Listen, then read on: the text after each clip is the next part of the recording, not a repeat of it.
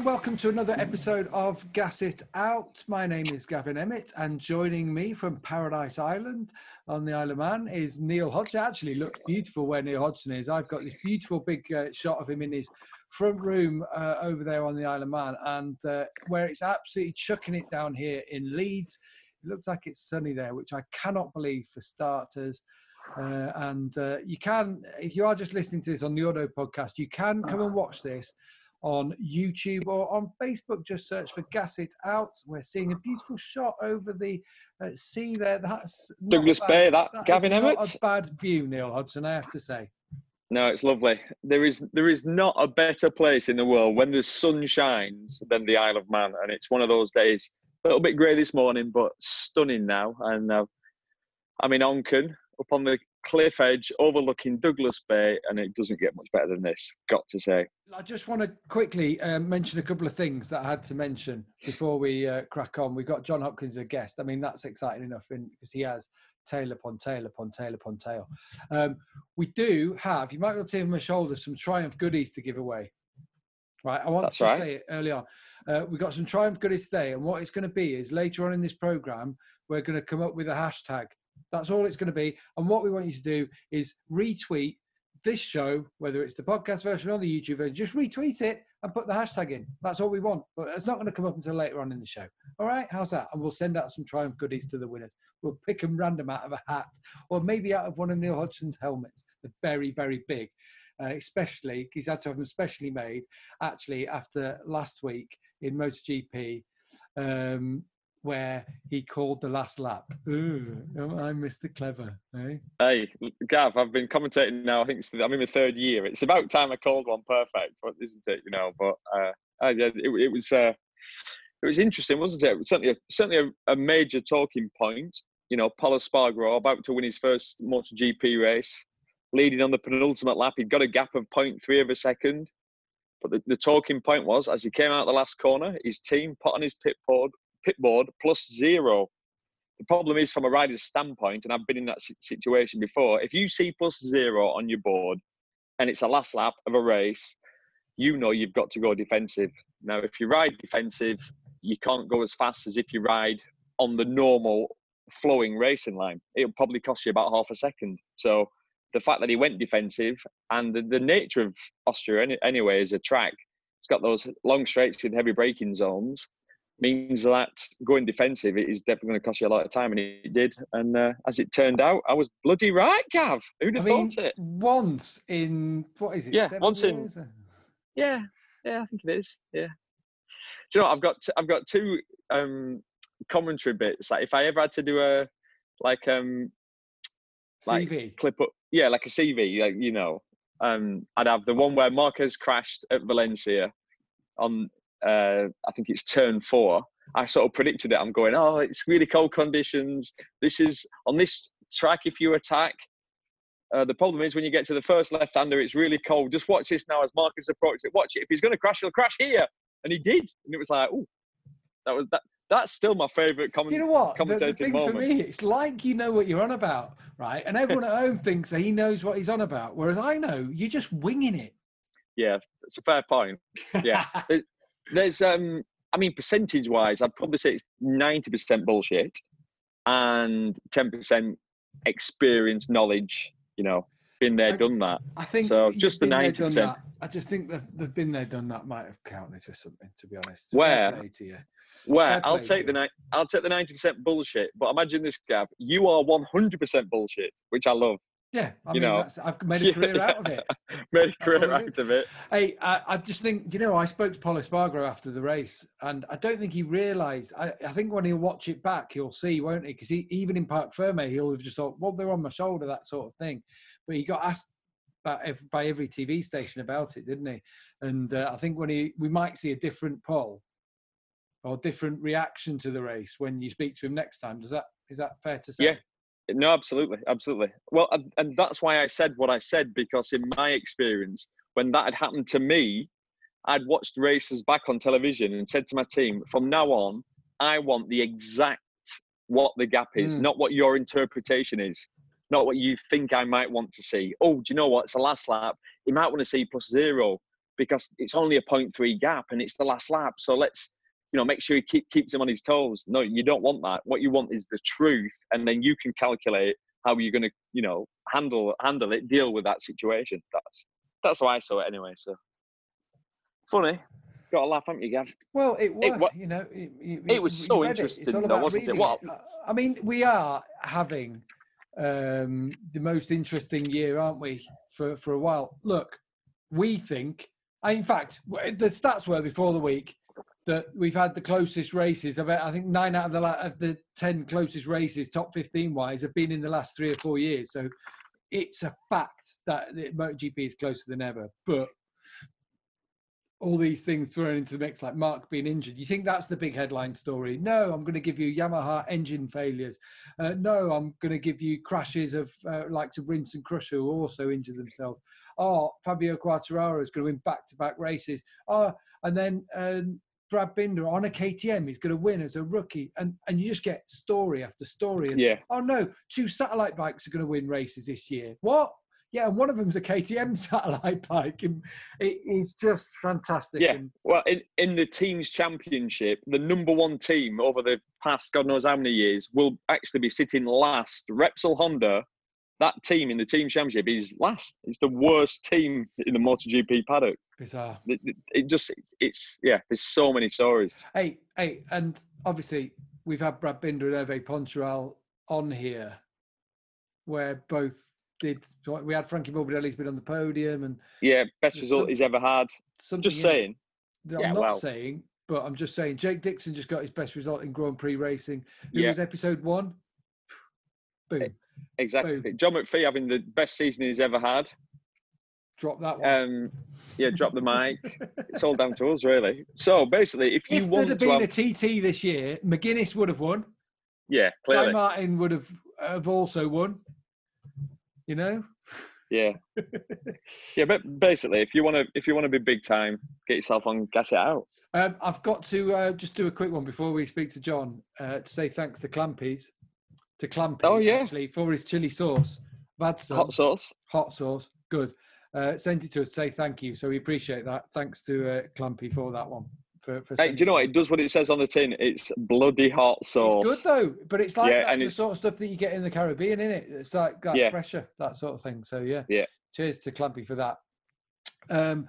Also, I've been doing a 2 Wheels for Life takeover. I want to say that as well, with lots of American stars, and you can go and watch all those back on Instagram. I just want to say it because some really good stuff in there. And Joe Roberts is the coolest kid, bar none, in the whole of MotoGP. I don't care. Whatever you tell me is not going to beat Joe Roberts being, honestly, he should be wearing like those like cool glasses and just going, He was, I chatted to him. So in between races, him and Edgar Pons. And Edgar Pons is quite, they've gone off to northern Spain and they're off surfing. Just that's what they're doing. Downtime, surfing for the week. So he is, though, the Ben Bostrom of now. The Ben Bostrom back in the day. So in the late 90s, early 2000s, you've got Ben Bostrom there, the Californian, good-looking surfer, climber, motocrosser. And do you know what?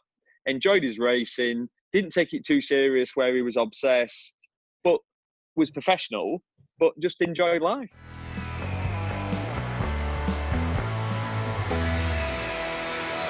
Talking of Californian good-looking roosters in Joe Roberts, we've got his mentor now who's just connecting to the audio. We have Hopper himself, John Hopkins, joining us. Can you hear us okay, Hopper? How you doing, mate? Yeah, not too bad. I finally got you there. I'm a little bit behind the times with the electronics. So I don't have Zoom. I had to download it on my phone here. Sorry about that. Because I'm actually at my buddy's house, so I was going to use his computer, and then I don't know how it works. So I finally just downloaded it on my phone here, set it all up. But yeah, I got you guys. Can hear you now. Oh, that's good. Well, hey, John, it's good. It's good to see you, because last time I saw you is when we interviewed you on the grid in Austria, and I laughed. I don't know. You won't have heard my commentary. It was actually the round. It was this weekend, wasn't it? Yeah, this weekend. Yeah. I went. Everybody we've spoke to so far you know, they've got a mask on. We understand the rules. Yeah, the mask, but the hang on. glasses. Yeah, but you looked like you were a fugitive. I tell you, right? Because you got your hat pulled down. You've got big glasses on and a mask. I'm like, hang on a minute. Is he one of like on Most Wanted or something? Yeah, so I didn't know if it really was John Hopkins. I'm not sure it was. You know what I mean? It's one of the people, like a body double. Yeah, I was about ready to rob one of the guys from the for their bike, take it right off the grid. It made me laugh. It's funny, man. Like, honestly, I don't know what's going on with society. Like, oh, it's going to be, you know, if you had a guy walking into a shop with all, you know, with the crazy face masks and so forth, you know, less than a year ago, you would have been like, what the hell is this guy doing in here? And then, you know, now it's the norm. I know, man. It's just the norm. Yeah, it's nuts. It's such a bizarre world. Can I just say, John, though, that interview on the grid, what you said, those words explaining of, you know, what you're doing with Joe Roberts and basically the approach for this year, you know, your input was just absolutely perfect. You know, realistic goals, not putting too much pressure on yourself, trying to have fun. And it's so difficult, isn't it, when you get into Grand Prix racing and you can get lost really quickly. You can start to doubt yourself.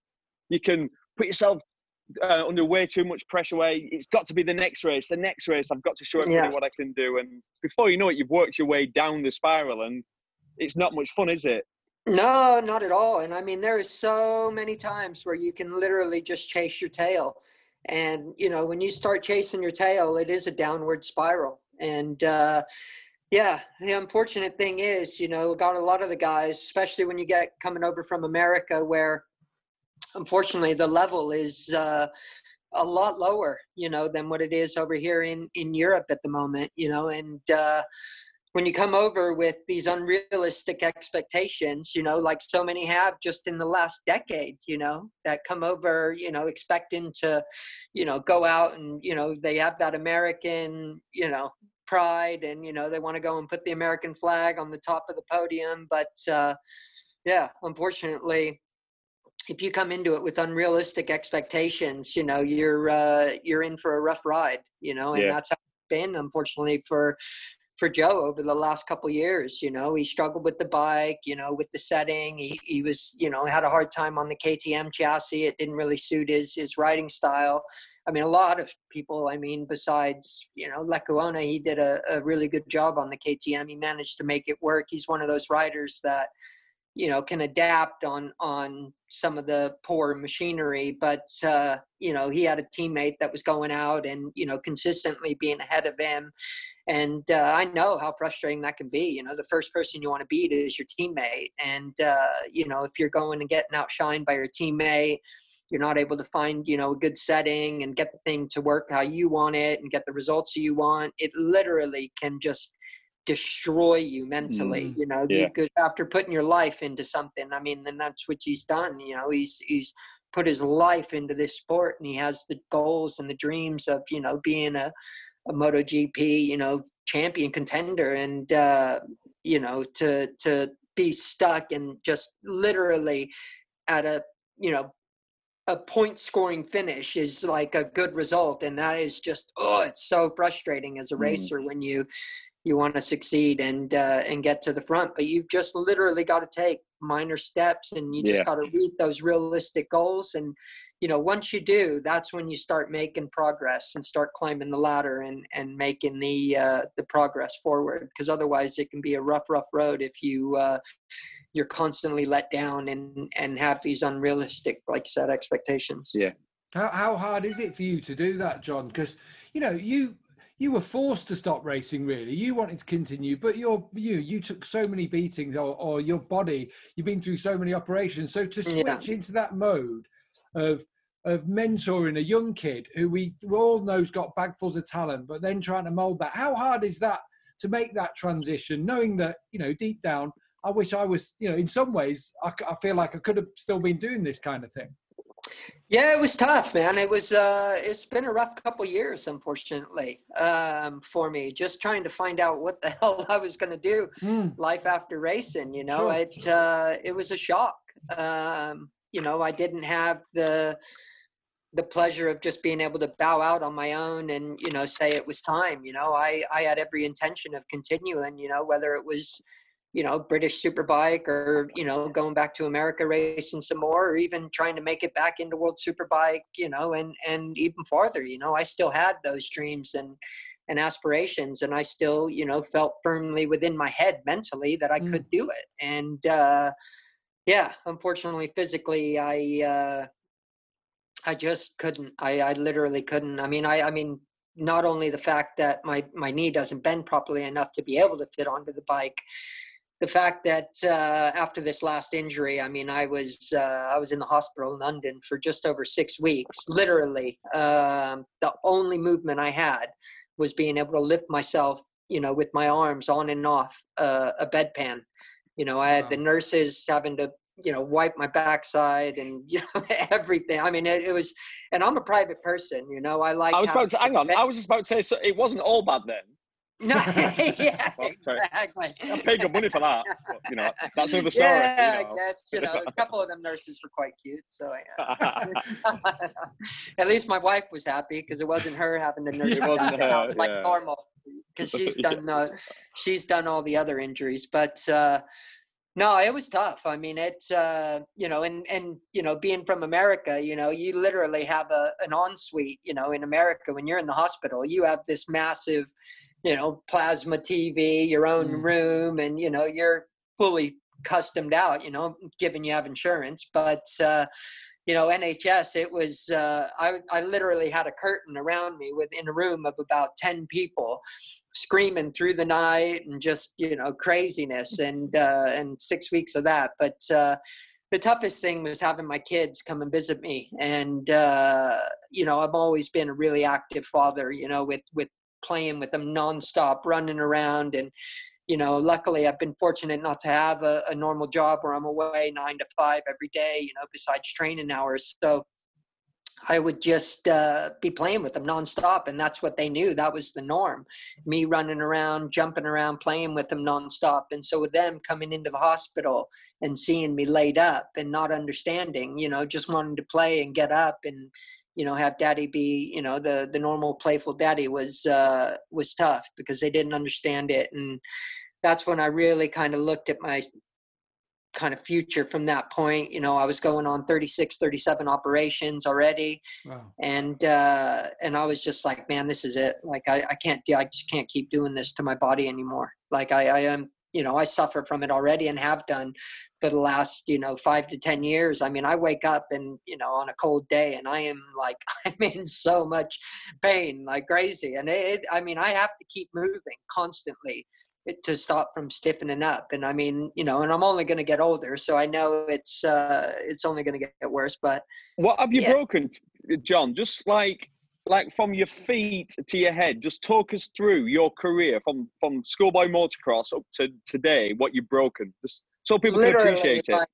Like 10 to 20 breaks within my ankles and feet, you know, from the metacarpals and the all the ankle joints, like a good 10 to 20 breaks all throughout my ankles. You know, I did a lot in motocross when I was a young kid, you know, casing things and coming up short and, you know, different leg injuries. I broke both my legs, tibia and fibia, knees going upward, you know, loads of ligament tears, damaged joints. You know, I shattered both the entire joints and my last injury in 2017. So ligament and bone damage in the knee joints. Going up, femurs, broken femurs, shattered hips, completely shattered pelvis. Unbelievable. Yeah, 6. Go on, carry on. Yeah, 6 vertebrae in my back. No, more than that actually, because I've done upper and lower vertebrae. So like 8 vertebrae in my back. You know, shoulders completely, both collarbones broken, shoulders torn out, dislocated.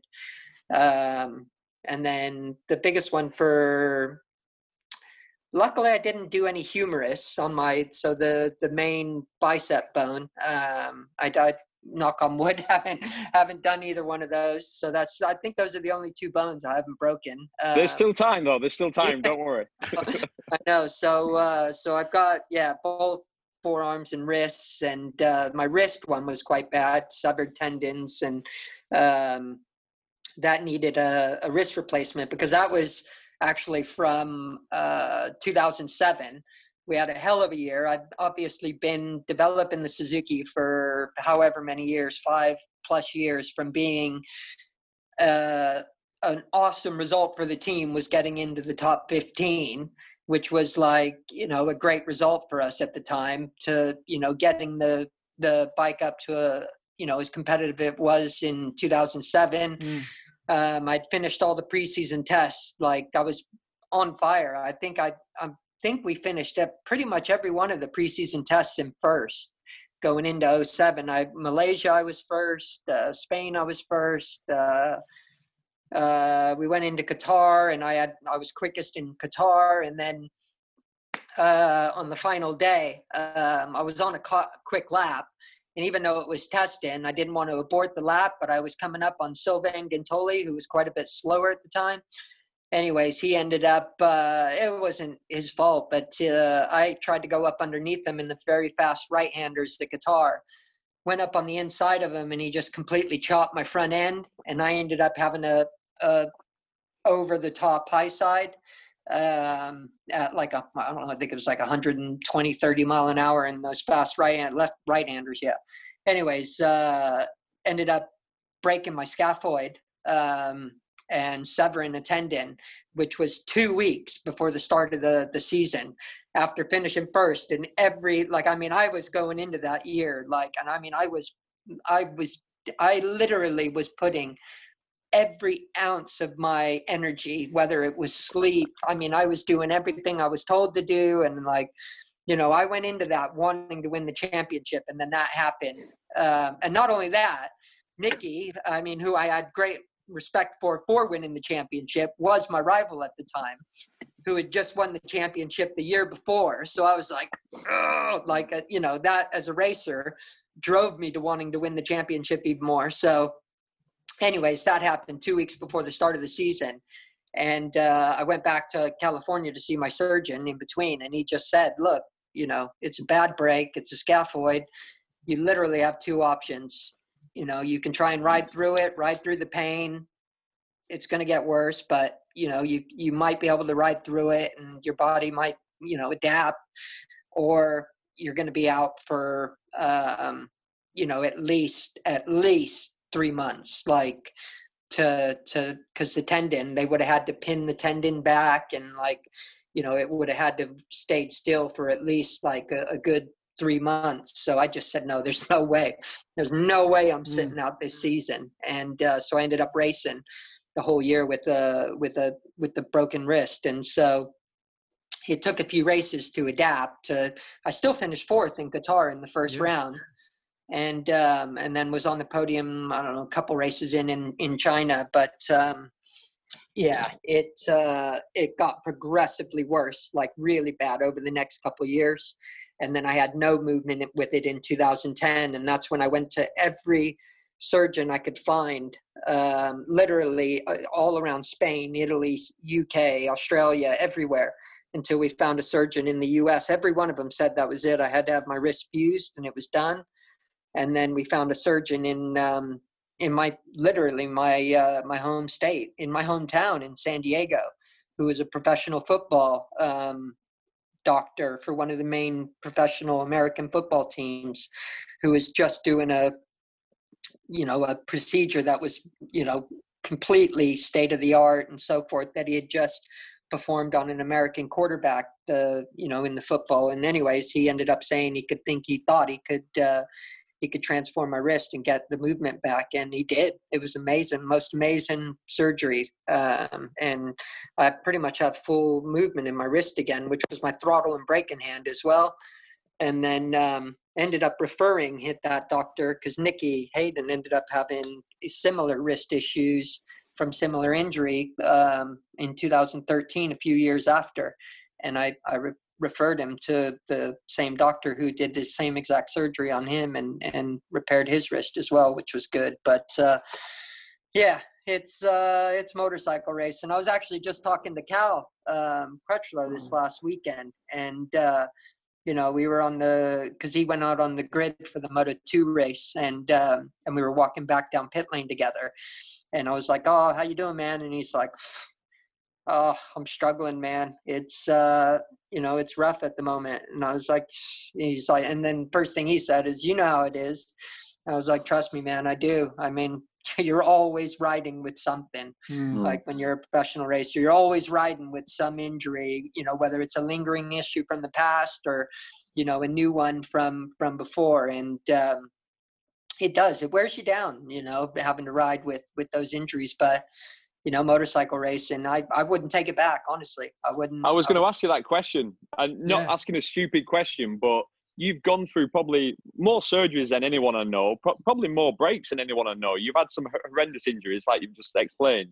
There aren't any regrets then? Is it like, no, not at all. Just... I've had an amazing life, and you know, it's taken me in, you know, some of the most amazing places in the world. And you know, I was fortunate enough to live through the heyday of racing, and so I was able to make some decent money at it. And you know, I made a living and got to do what I loved my entire life. And sure, I'm paying for it now, and I will do when I'm older. And everyone says, "Oh, you know, it's, you know, you're going to get old one day, and you know, you're going to regret it." But I'm in pain every morning when I wake up. But once I get moving, you know, the joints loosen up, everything starts, you know, getting back into a rhythm. So, you know, I just got to keep moving. And then, you know, like they say, body in motion stays in motion. You know, if I end up taking a day off and just, you know, laying around for a day, I'm literally like dying. So I've got to stay in motion. It keeps me active. And no, it's why I also spend the winters in California. So it's not too cold back there. It's not a bad thing. Exactly. I don't think any of us would complain about spending a winter over there when you're stuck in it. I'm in the middle of summer here in Leeds, and it's absolutely chucking it down here. Yeah, exactly. So it's the worst no, thing I told my wife, like, that was the part of the deal. Like, you know, because she's really close with her family here in the UK, and you know, working, you know, a work schedule where she still gets to spend a lot of time living over here in the UK. And I said, you know, I'll work that out, you know, we'll work that out and I'll do that. But no, I'm winters in California are a must, like, physically and mentally. But and talking of staying physical and keeping moving, you were out in Austria last week on the Moto2 bike, weren't you? The team brought it out for you as a kind of little, you know, 20 years on for pretty much coming over to Europe in the first place, and you were out on the Moto2 bike with Joe. That was pretty cool, and you managed looking to stick yeah, obviously. Yeah, it was good. I was nervous though at first, you know, 'cause, they obviously, you know, they arranged the event, and it was quite a cool little thing. Did you know it was happening? Yeah. Well, I mean, it was literally like only days before that it all got arranged. So luckily, you know, we had everything sent over gear wise from that I had here in the UK, and then Alpine Stars, you know, they're still a really big supporter of mine, still, you know, support me a lot. And they did everything, got all the gear that I needed extra.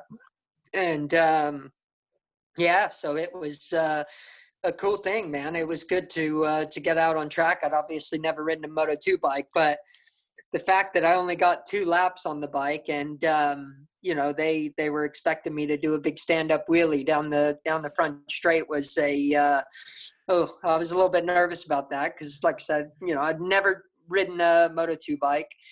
Never knew anything about the power band, you know, getting the thing up. Just, you know, it's something, you know, all the bikes I've ever wheelied in the past, and I knew stand-up wheelies have always been my thing. And, you know, it was always on a bike that I'd spent hundreds and hundreds of laps riding and hundreds of miles riding. And you get to know a bike quite well after that much, you know, riding on it. So, you know, the fact that I'd never ridden a Moto2 bike, we only had one flying run down the front straightaway, and they expected a big stand-up wheelie. That run was a bit nerve-wracking, and I almost made a fool out of myself and backed out of it completely. And we came out of the last turn for the first lap, and Joe obviously got it up and started to stand it on the back tire, and I was like, all right, I've got to do this. And so I went to go for it.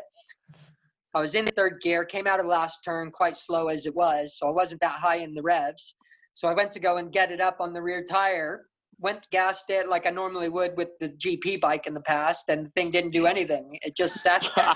I sat there yanking it, and I was like, oh my gosh, I'm going to look like an idiot here. And so I was like, all right. I had a split decision. I came to the crossroads, either look like an idiot trying to get this thing up on the rear tire and possibly crash doing it, or just go by flying, just go by and say screw it and get in the tuck and, to still look cool, just going through the revs. Anyways, I was like, I got to do it. And then just went for it and just literally gave it a handful of throttle and stood it up, and it was natural. Once I got it on the rear tire, it was good. And managed to piss Joe off in the process, because I ended up having a longer stand-up wheelie than his. I saw it. Was pissed. You outwheeling Joe. That was so cool, man. I didn't know you'd only had 2 laps, so respect, because that is difficult. So I had no idea about power band, balance point, or anything. And no, it was good though. I mean, it's just being on a GP bike, obviously spending that much time on him in the career, and that and having, like I said, the amount of testing, the amount of testing we had on the GP bikes back then. We used to do, I mean, thousands and thousands of laps. Yeah, it was too much back then, wasn't it? As a factory rider, it was actually a bit stupid. The season would finish, and then you'd go to like a 4-day test somewhere. Then the week after, you do another 4-day test. And the weekend after, you do another 4-day test. The money that was being spent. Testing nonstop. Yeah. I mean, you were 4-day test in Malaysia, 4-day test in Australia, then back to Spain for a 4-day test. And this is just after you've completed the season. And then you go home for, 3 or 4 weeks. And then January, you're straight into Malaysia again. I mean, Malaysia was my second home in Grand Prix back then. And, so, I mean, going back to it, the amount of time that I'd spent, like I said, on the GP bikes, just getting on that rigid, GP style chassis, like instantly felt like a home to me. Like it just felt so much more comfortable than I've ever felt on any super bike in the past. Like it just really felt like a bike that I knew, and it really reminded me actually of the 800s, that we were racing obviously back in the Suzuki days and stuff. So it's it was a nice bike. I mean, they're nice smooth power band as well with the Triumph engine. It's got a really nice power band through it as well, which was cool. But no, it was awesome getting to ride. I'm looking forward to the end of the year where they're going to send one of those back to California, and I'm going to get some time on it, back in California, which would be fun, riding with some kids back there. Oh, because you're doing the academy, aren't you, with the American racing team? And you said, actually, I think I saw an interview you did with MotoGP where you said, actually, you're doing all the mentoring and you're working with Joe, and you know that he's got talent, but actually even riding a bike for 2 laps just to help you understand where he's at or where the bike is at in some way, so that now when you're speaking to him about you see him out on track and you see the way he looks like on the bike, that it would just help you in your job of making sure that he's already had 2 poles and a podium this year, but that win's not going to be far away, is it? No, definitely not. And the more experience I could have with the machine, and knowing it personally is always going to help and be more of a benefit. But it's it's definitely not far away. I mean, there's some improvements that Joe's got to work on himself, especially when we get to the more stop and go style tracks, like Austria going into it was a track he was really dreading, unfortunately. I mean, he's had struggles there in the past, and Jerez was just a one-off situation. I mean, honestly, if COVID had never happened and Jerez went as normal, Jerez would have been a completely different race for the guy. You know, because he had a solid, you know, top 10 result there, and he was consistently doing good lap times in the test prior to going to Qatar. And, you know, Qatar is obviously a more fast-flowing circuit. You know, he got a good setup there, and, you know, everything kind of worked in his favor there. And it's a track that he's obviously really strong at and enjoyed. But, yeah, Jerez was just a disaster, unfortunately, you know, after COVID, because, you know, he had spent, however, you know, 5 months off of the bike, going to a track that, you know, he knew wasn't his strongest, yet is pretty much the strongest and most ridden for a lot of the European kids that are all in the championship. And yeah, I think that kind of hurt his confidence. And going into it, I don't think he knew he probably didn't do as much as he should have and could have done. Not only that, he had a big crash on an R6 not long before he left to go over to Europe, damaging, you know, I think his wrist and that quite bad. And so his confidence wasn't at the highest. So, you know, unfortunately, Jerez was just a disaster. And, you know, he went into that with the preconceived notion that he had to achieve the same exact result that he had gotten in Qatar. And he had that expectation holding on top of him as well, which wasn't a good thing. So, you know, I think it was just a downward spiral. He couldn't get the setting right. He was struggling. And I mean, he was literally only off by, you know, a few tenths, but in a championship that tight and that competitive, it means the world. Like, I mean, that's just the difference between, you know, a top 5 and, you know, a top 20 result. That's hero or zero. I did a chat with Joe earlier, and he said how it is the toughest championship in the world, and I agree. You guys have ridden in some tough places, but it is. I mean, 0.2 of a second covering top 14 to go through into qualifying, and you've got to have that done by Saturday morning. Yeah, exactly. Yeah. And it's you know, these guys don't have a lot of testing, and I mean, it's a matter of going out, and you have basically Friday morning to go and get the bike into a good setting, you know. And the guys that are running the best and the most competitive are the guys that have a solid base setup straight from the beginning and just have to tweak the bike minorly here and there to get, you know, an adapt and, you know, get the thing going to whatever circuit they're at. But, you know, it's already starting qualifying procedures going into Friday afternoon, because they have to be in that top 14 to get into Q1 and, you know, or Q2 or whatever it is. So, yeah, I mean, they don't have a lot of time to set the bike up, and it's a matter of just going out and making it happen straight away, right in the beginning. Hopper, I'm really intrigued. I want some stories off you, because you was a wilder man. All right. Yeah. Throughout your career, you worked hard, but you bloody played hard as well. That's for damn sure. Now, I know you've got a book coming out pretty soon, and I've already heard some stories that sound amazing. I'm so looking forward to that, by the way. But can you give us a couple of tasters, some of the behind the scenes, what you got up to? Is there anything you can tell us? Is there anything you can tell us? What without the lawyers getting involved? Yeah, exactly. No, well, I've had unfortunately quite a few legal issues, you know, away from the racetrack that I've, you know, had to deal with in the past. Obviously, you know, substance abuse between alcohol and, you know, unfortunately painkillers and you know, really strong painkillers.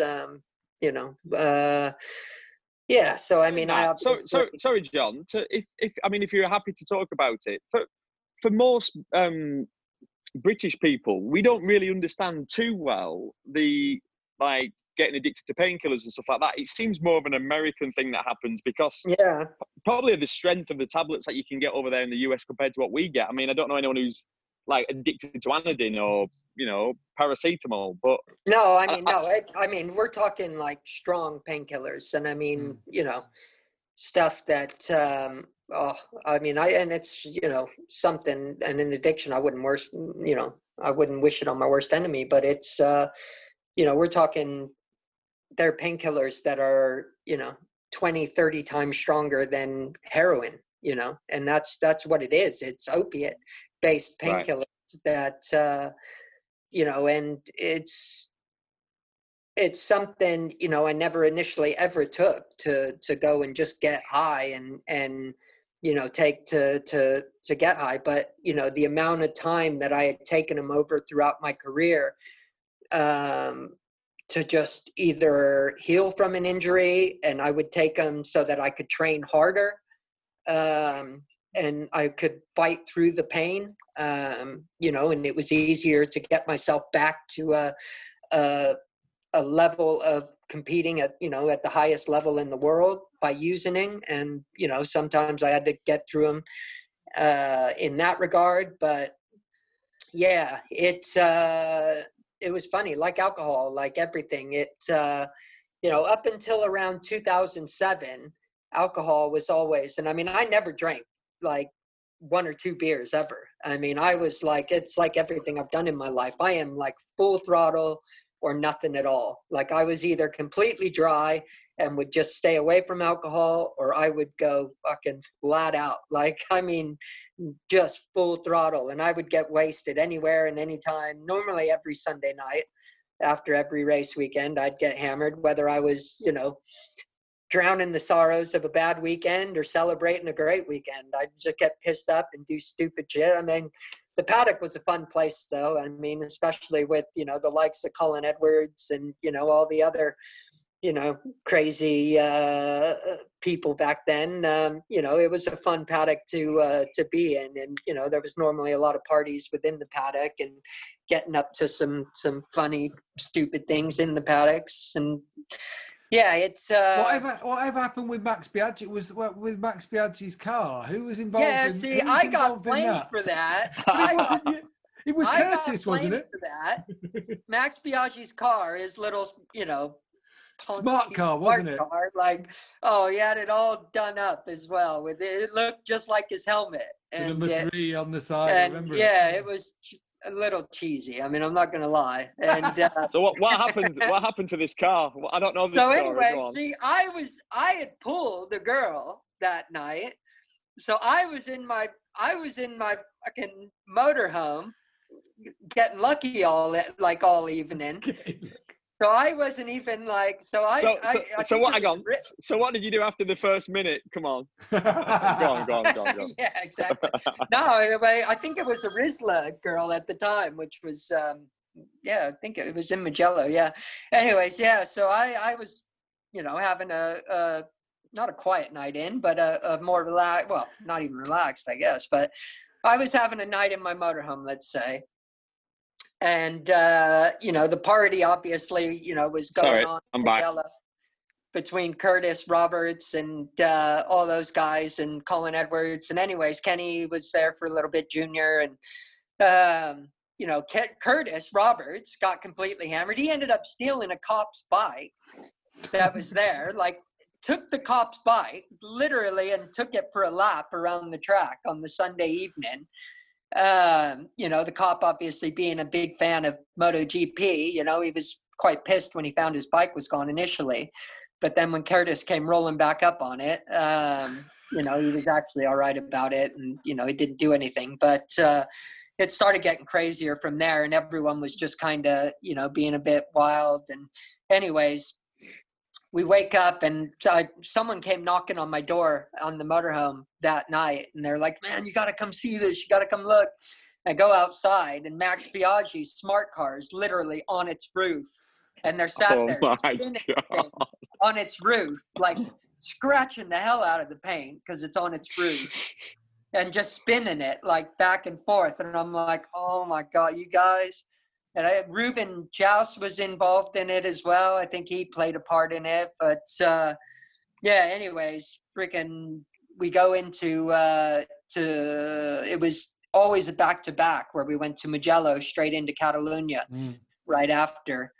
And instantly, the second I got into the paddock, into Barcelona, I think on the Wednesday or Thursday, I was called straight to the IRTA office and straight to the commission. Well, what have you done? And instantly I was blamed for all of it. Like, this was my fault. And as if I'd solely done it, because I was quite the troublemaker, obviously, within the paddock. And if stuff went wrong, I was normally the first to blame, and I'll be the first to admit it. But in that instance, I wasn't, and they didn't believe it. They had no intention of believing it. And finally, I had to go to Colin. I said, Colin, man, you got to admit this. Like, that, I'm not going down for this. Like, I didn't do that. And anyways, they ended up speaking to him, and I'm not even sure if they ever did admit it, but that was one of the things. I mean, what did Max say? Oh, he was pissed about it. Obviously, he was emotional. But did you get on with Max, John? I you know what, I did. I was one of the only riders that did, actually. Like, I did. I still do, and I mean, I like Max. He was, he got a tough stick from, Rossi, obviously hating on him for all those years, and all the Rossi fans kind of immediately just turned on him for being a rival of Valentino. And he wasn't the best guy as far as marketing, and he did some silly things like, about the whole, what was it, the Claudia Schiffer thing that he rumored he was dating her, and yeah. And he'd done some silly stuff, but he was an all right guy. I mean, I get along with him now. He's a good guy, but he was actually one of the few. I'd always see him, and we weren't buddies or anything, but I always saw him at Anaheim in California. Always spoke to him, even when we were racing together. But he was a dickhead when I first came into Grand Prix, and it was funny. He was one of the ones I was told to watch out for, because he would, intentionally shove it up the inside and knock you off line and knock you off track when you're a newcomer. And he did that to me regularly. I mean, there was a few times he fucking T-boned me and knocked me off track coming by me. And that pissed me off a bit, but anyways, I'd probably have done the same. He's definitely mellowed out, hasn't he, actually, as Max over the years. But yeah, John, I mean, those Grand Prix days, you came in, everyone seems to forget, you were young when you came in 2002. You were just 18. And yeah, I just turned 18. Yeah, and John Aldrich it was, wasn't it? Who helped with Peter Clifford and got you over in the first place, because you rode the 500s. People sort of seem to forget you bridged that cross. Yeah, I was one of the few that you were so young. Got to race a 500 at 18 years old. Still still the youngest ever rider to compete a full season to race MotoGP in the first place in the Premier class and compete a full season. Which, like, just now it sounds mind-boggling. Like, you just wouldn't see it now. Like, I literally raced 2 years of professional super sport racing in domestic championship straight into the Premier class, like 500 Grand Prix, which it was a big steep learning curve. But I mean, Iker Lecuona's not far off now, and he's done 2 or 3 years in Moto2, because he came late, out of Supermoto or that sort of thing. But still, we're talking about 18, and you're chucked in a shark's pit.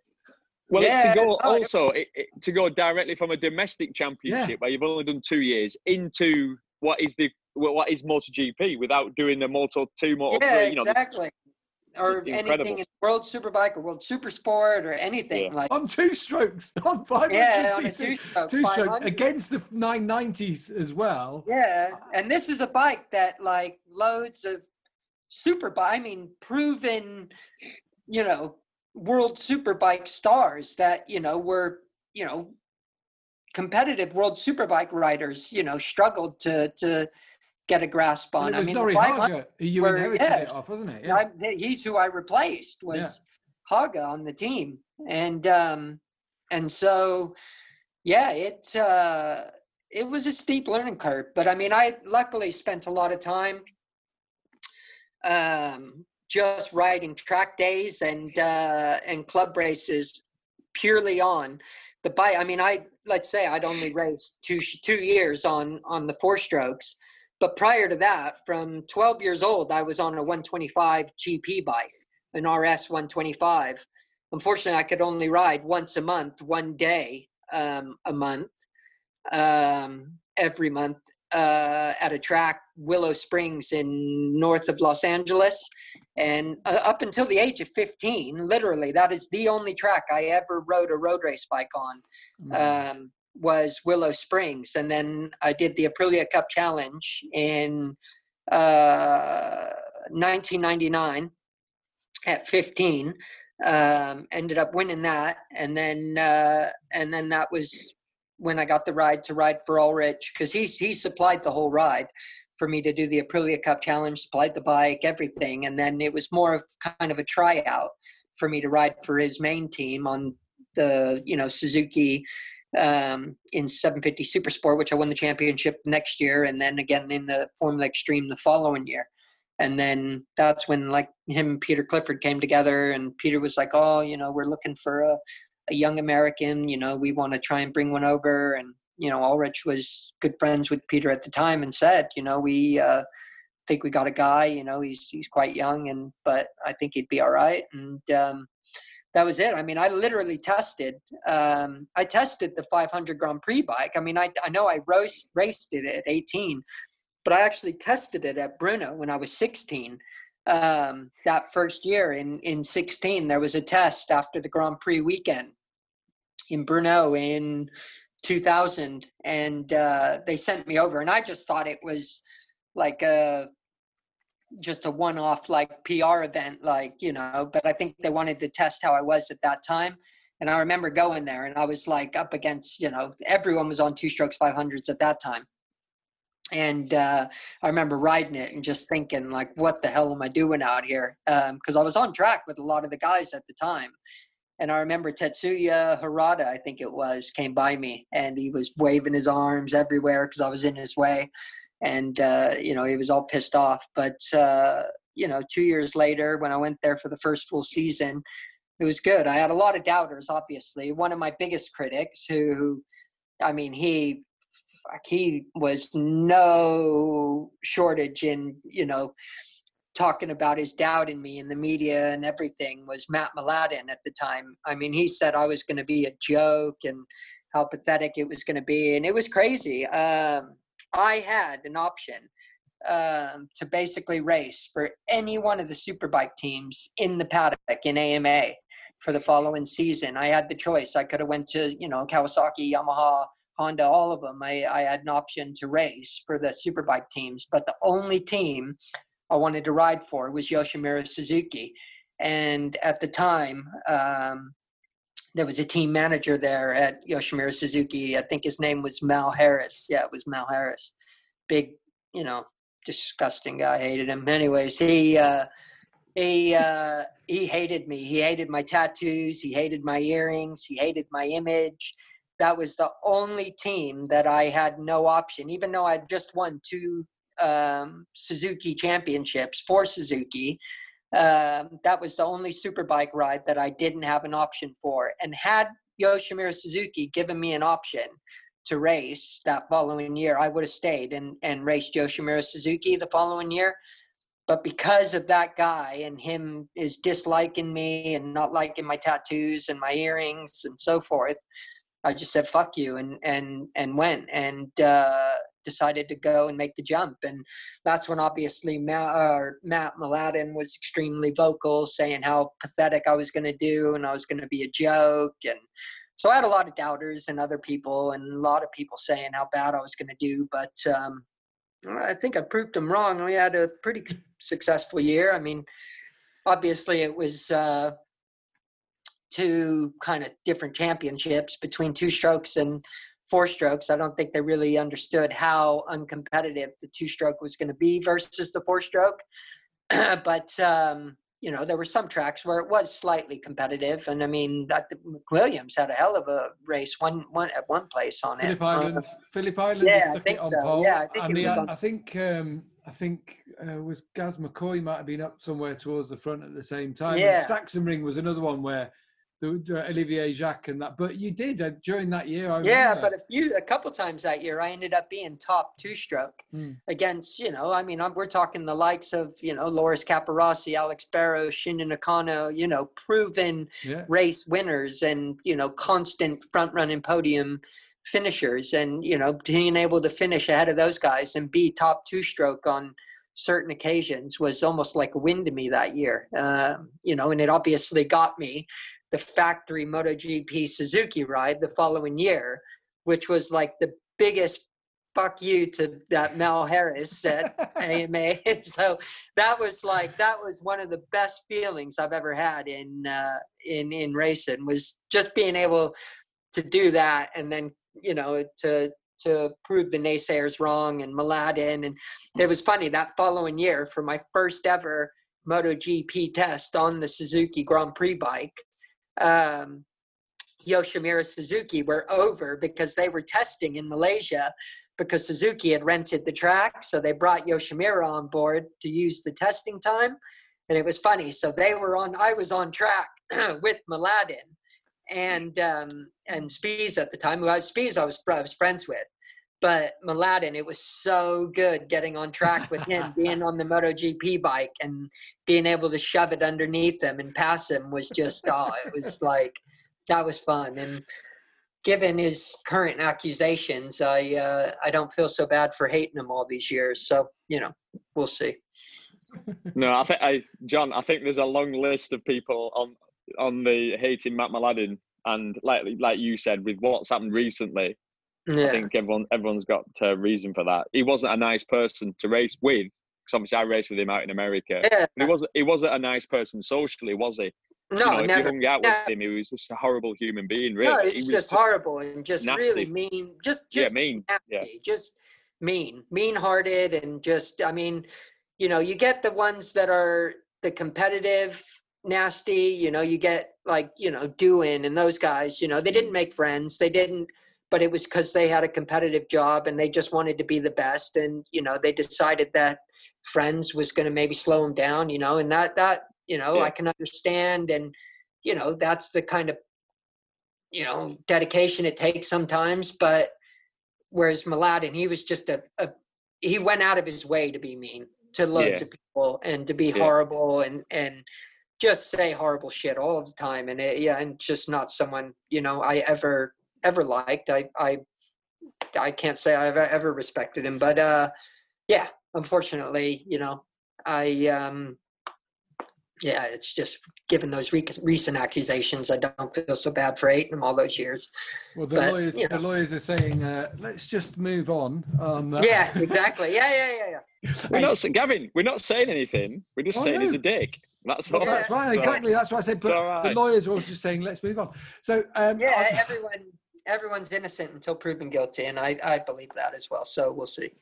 I've got to ask though, John, about now. There's something we spoke earlier in a takeover for Two Wheels for Life, and I remember one thing you just said, and it struck me really, was how the feeling that you got seeing Joe on the podium, because someone asked you, what, can you recreate the feeling that you get from riding a 500, that kind of thing? But you said how sweet the feeling was just to be involved in this whole process of getting Joe Roberts, competitive at the top and helping out. But to see him standing on the podium, what kind of feeling that was for someone, who've had your ups and downs and everything and all these things that we've talked about already, that there is enjoyment still to be gained from it.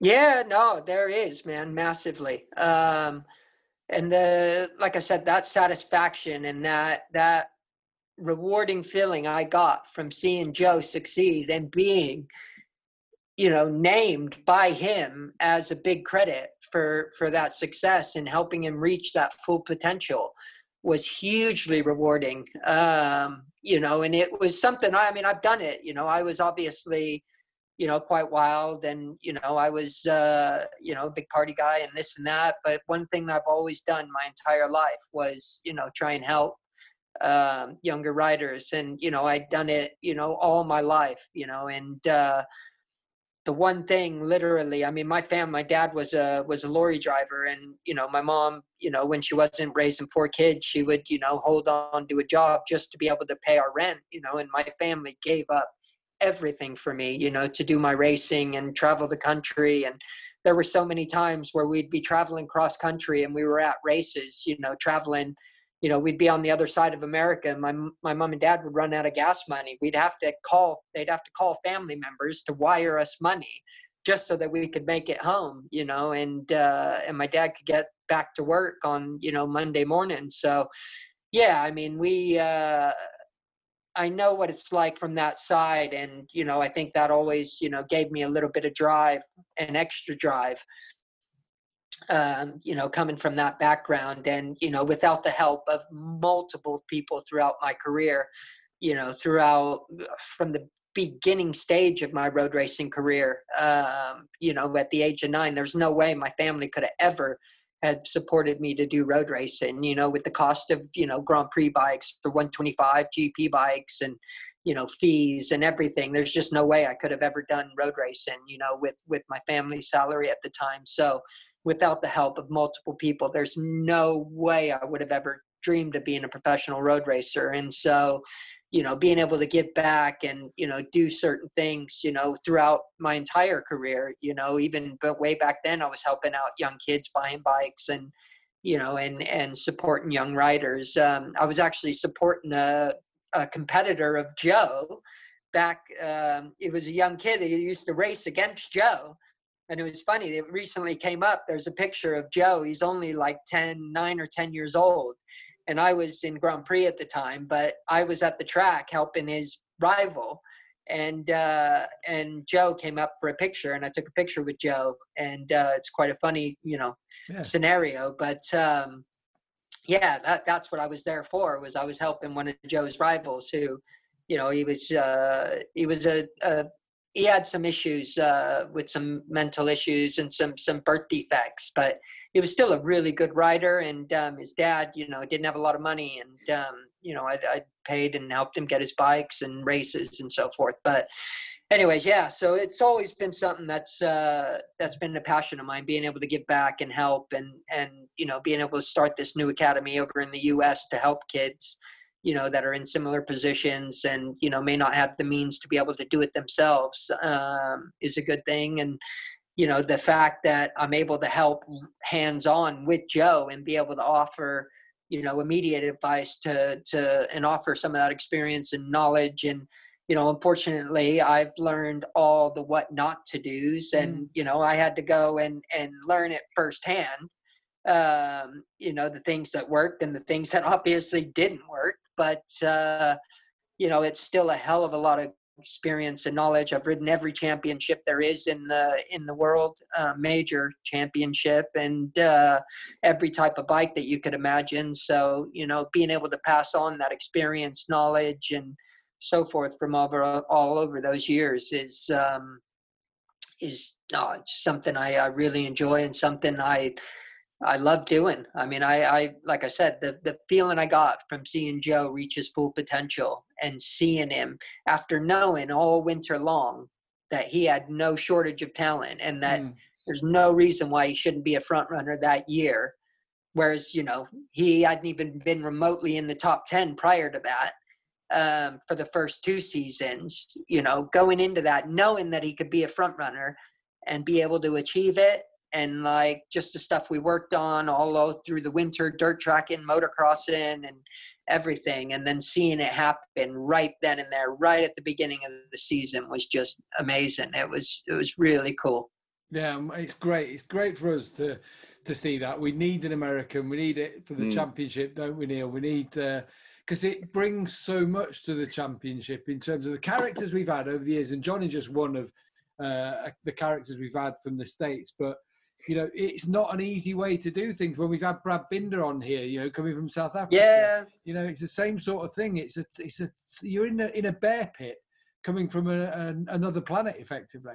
Yeah, exactly. And I mean, that's how it is. And, you know, unfortunately, you literally have to sacrifice your life to do it. I mean, you have to abandon your family and friends, everyone you grew up with, you know, your so-called golden years. You know, in America, you're taught from, an early age that, the best years of your life are, when you watch movies and TV and everything. It's literally ingrained in you that, the best years of your life are your high school football years and your college years, your party crazy years. Yeah, spring break. All that. Spring break and all this. It's literally ingrained in you in America that those are the best years of your life. And you literally have to abandon that. Like, you're not around for any of it. And you have to abandon all your friends, everyone you grew up with and everything. You have to sacrifice that to be able to achieve your dream of racing in the World Championship in MotoGP. Because, it's a lot different for, say, the Europeans. A lot of these guys, they're on an hour and a half flight 70% of the year, and they're sleeping in their own bed on Sunday night around their family and all their friends and so forth. Whereas, when you're American, when you leave in March, in February or whenever, you're gone. You're gone until November. Mm-hmm. You don't see your family and friends until, November time, until the end of the year. And, it's a lot easier now. I mean, back then we didn't even have, Skype wasn't even a thing. And so, luckily we had phones. Mobile phones. Yeah. Just about like these crazy international flip phones. And luckily I had a deal from a cell phone sponsorship at the time, Amp Mobile. I remember them. Yeah, on the helmet.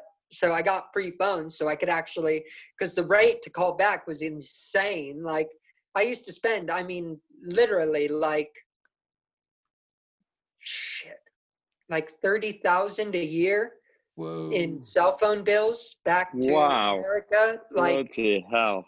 Yeah, literally. Like, that's because it used to be so expensive back then. I used to spend between 20 and 30,000 a year in cell phone bills back to the US every year. Yeah, but Gav's also had similar bills, but it's always them chat lines with them. Yeah.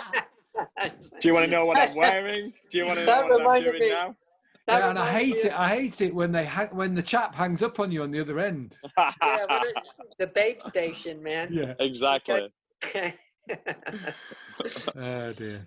Right, we better let you go, John. We've taken up far too much of your time, but we just fascinated listening to all the stories and that. And I know you have actually been keeping a diary, haven't you? Or you've written down a lot of your stories. There's a book coming out, and trust me, I'm not holding out. There's a lot of stories, and especially from my most dysfunctional year, 2008. That's like everything will be revealed. I can't wait. It's, there's a lot of behind the scenes stuff. And a lot of people think they know the stories, but they don't know the half of it. Oh my God. I know the half of it maybe, or not even that, maybe 10% of it, but. Yeah, but it was what you read in the media. A lot of it was true that was said, especially in 2008. Misano was a really bad. Oh, that was a bad time for me. Misano 2008 that was rough. But I ended up missing the entire Friday. I ended up, a couple years in really bad patches, and ended up going to rehab in 2009 into 2009 winter, and never looked back since. So good. Which is good. Which is what we're all pleased for, because we all enjoy your personality, which has never changed, and who you are, and glad that you're able to now find joy or find happiness, working with Joe and getting some success out there. And I think you're making a great team at the moment, and we're all pleased for you as well. That it's thank you. Because we've heard now how tough you've had it, how many injuries you've had to go through, but also we know that you're a genuinely top man who just wants to be successul. So exactly. We all wish you well, John. We certainly do. No, it's great. And British public have always been my biggest supporters and biggest fans, especially after racing in the British Superbike Championship for as many years. And Yeah, it's always they're the best race fans in the world, the British public. I mean, they you know, you gotta love them. So it's no, I love being here, and yeah, hopefully. Apart from in winter. Yeah, exactly. No, Yeah. that's just it, and that's but I just because I physically can't do it. I'd literally be in bed rest for the winter if I spent a winter here. And not only that, I mean, oh, it getting dark at like 3 p.m. and Yeah. It feels like it's getting dark now, and it's only like 3:30 as well. So I yeah. know, yeah, it's John, we better let you go. Seriously, we've got to let you get on. We're taking up far too much of your time anyway. We appreciate it as always, and love chatting to you. You take care, and wish you all the very best. And we'll see you at a track hopefully soon. Yep. When we yeah, get definitely. Hopefully, yeah, you guys will be there and live in part of the crew. So no, we'll look forward to seeing you guys, and thank you. Appreciate Top that. man. Cheers, John. Thanks for your time. Cheers, Cheers, guys. John. Take Take care, mate. guys. Thank you.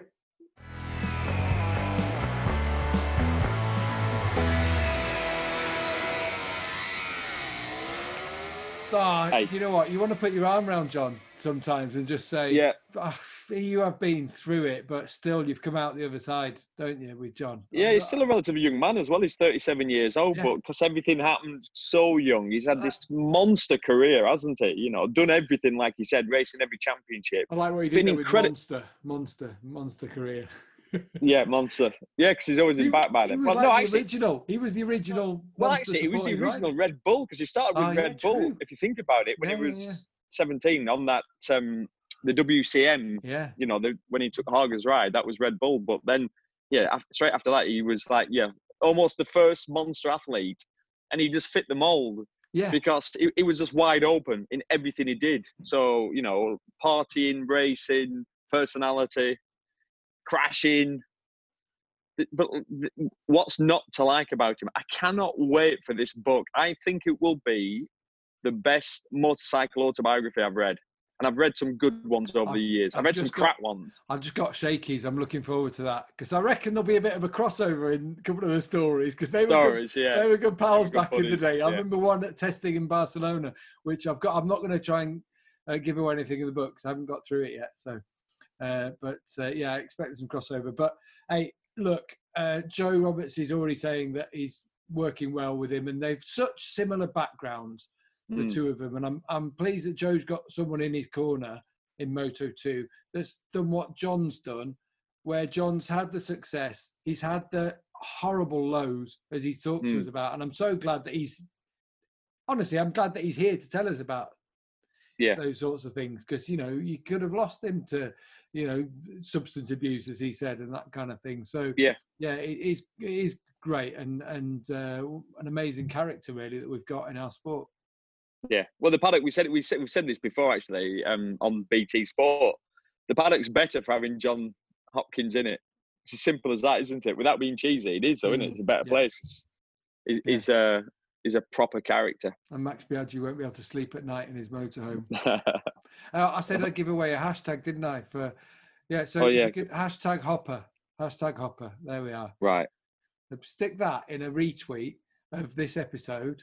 Whether it's a YouTube tweet or whether it's the and you win a night with Gav, is that right? You said you'll give full body massage. Go on, show us the swag that you stole from Triumph.